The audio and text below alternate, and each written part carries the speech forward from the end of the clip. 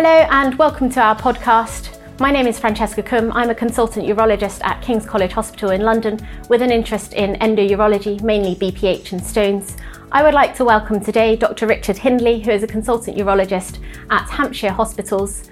The focus of our podcast today is looking at water vapour therapy, the more than 5-year outcomes in clinical data, and also the clinical experience.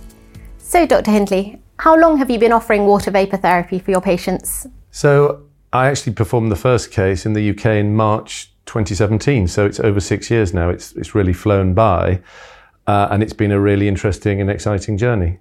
Excellent. And so which patients do you think are suitable for water vapour therapy in your opinion? Ideally, I think the biggest cohort of patients for whom it's suitable is the sort of younger man keen to retain sexual function, who's working and has a gland volume in the range of 30 to 80 mils.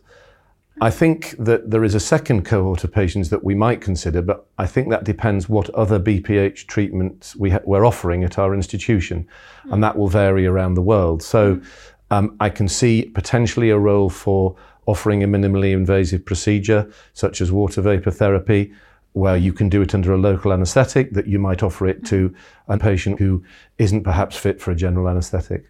Great. And your experience so far, what tips and tricks and what things would you pass on?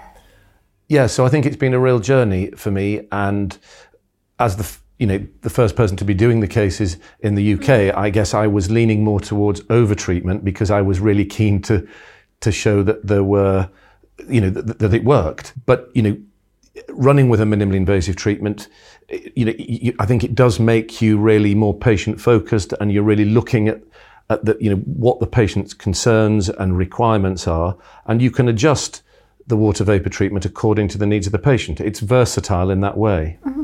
So it's great that I've seen that it's adaptable, and from reading kind of clinical outcomes and clinical literature, I know that you've published a few clinical outcomes, etc. Can you tell me more about that, and also what's been published kind of globally, etc.? Yes. So the Pivotal 2 study was published, and that was a randomised trial, 2-to-1, active treatment versus sham, and the 5-year outcome data has now been published, and that's very good in that there's a consistent improvement in symptoms, which is maintained out to 5 years with low retreatment rates.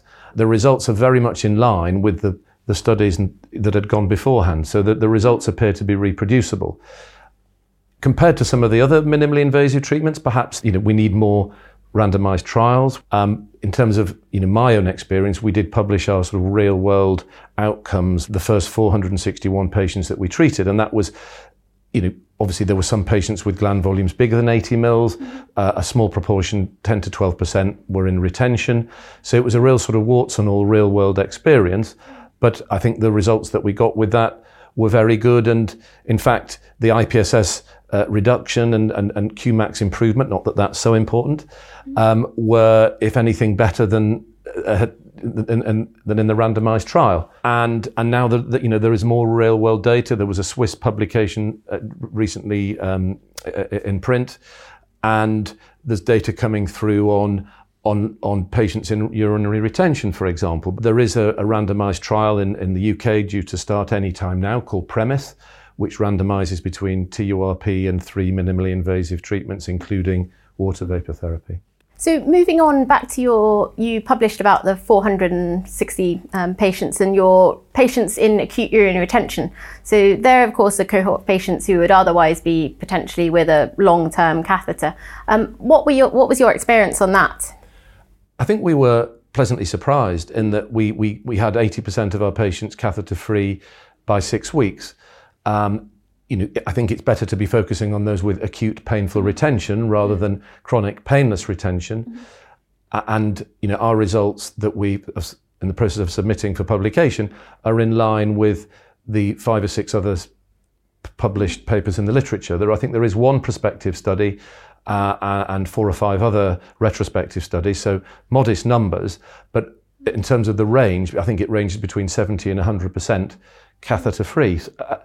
Clearly, drawing on the experiences from other minimally invasive interventions, patient selection is really important. But I think as a potential role for the future, if we can, often these minimally invasive treatments under local anaesthetic, and we know the waiting list problems that exist, and patients, often young men, waiting several months before their operation with a catheter or performing self-catheterization, there might be a real opportunity there for men, after failing their trial without catheter, to be offered maybe 2 weeks later a local anaesthetic minimally invasive treatment. That's great. So moving on to more about your protocols and what you offer your patients, do you do most procedures under general or local? And just tell me, as if somebody were to be starting out their service, what would your best advice be? So my journey, as a personal journey, has evolved over time. Obviously, the learning curve, the first few cases, you want to do them under GA ideally. And I was basically following what the US and were doing, and my mentor, I guess, from Sweden, I was sort of taking their advice. Initially, we were perhaps performing 2/3 of the cases under LA, often with sedation, and about 1/3 under GA. It's evolved over time. I think it really does come down to the environment. So I'm still doing cases under LA. We're using topical gel, using initially transrectal, but now transperineal LA. But also another option is to use, fentanyl, midazolam, and topical gel, so that, there are different approaches. But I think it really does depend on the country you're working in, the environment you're working in, what do you have at your disposal? And in the UK healthcare system, there are many hospitals that don't have the right environment or space to be doing these cases, but that's all in the process of changing, as we know. Tell me more about patients' expectations and how you manage those with all of our BPH modalities that we have to offer. Yes, it does require a proper conversation, and I think as clinicians we need to get better at listening. We need to be very patient-centric and not say, well, this is the procedure I offer, that's what you're getting, because those patients will be disappointed and they'll go elsewhere, or if you do treat them, they're less likely to be happy with their ultimate result. So it's a case of understanding what their issues are, but obviously as doctors we want to know, what is the prostate volume, what is the flow like, do they have detrusor dysfunction, how severe are their symptoms, what are they particularly worried about, what are their demands. And for example, if a patient isn't worried about preserving sexual function, that seems like a small proportion of patients to me, then maybe we should be looking elsewhere if they've got a larger prostate gland and looking at one of the laser therapies. So I think there is work being done on shared decision aids, and I think that will help inform that discussion. And in the state healthcare system, we always have those real limitations on our time in a clinic. But some of that work increasingly can be delegated. Moving on from decision aids, then, how do you see that water vapor therapy fits in amongst all the other treatments? It's versatile. It can treat patients with a trilobar prostate gland or a bilobar gland. There are a number of publications in the literature, which I didn't mention earlier. Once one gets over 100 mils in volume, in the discussion, there's usually another option that might be better. Any final advice that you would like to give those of us who will be starting out water vapor therapy in our practice? I think this technology is very versatile, and it's very unlikely to impact on sexual function. It's very unlikely to cause harm. At the most common, the reality is, at first do no harm, and most patients get good benefit. I think in an effort to stay safe with the treatment, it would be to follow the prescribed, recommended teaching for doing the treatment itself. I do point out to patients that if they've got a middle or median lobe, that they are perhaps a little bit more likely to have some symptoms in the early post-operative period, and then maybe a little bit more likely to produce small amounts of tissue or debris. So it's definitely in my mind.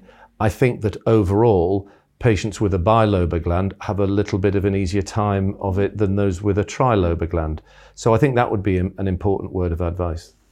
Thank you very much, Dr. Hindley, for your expert advice today. So we hope you've enjoyed this podcast today and have learnt a lot. So far we've covered hopefully a bit more about how water vapor therapy features, where we foresee it going in the future, and a bit more about our real world data over more than 5 years experience. Thank you.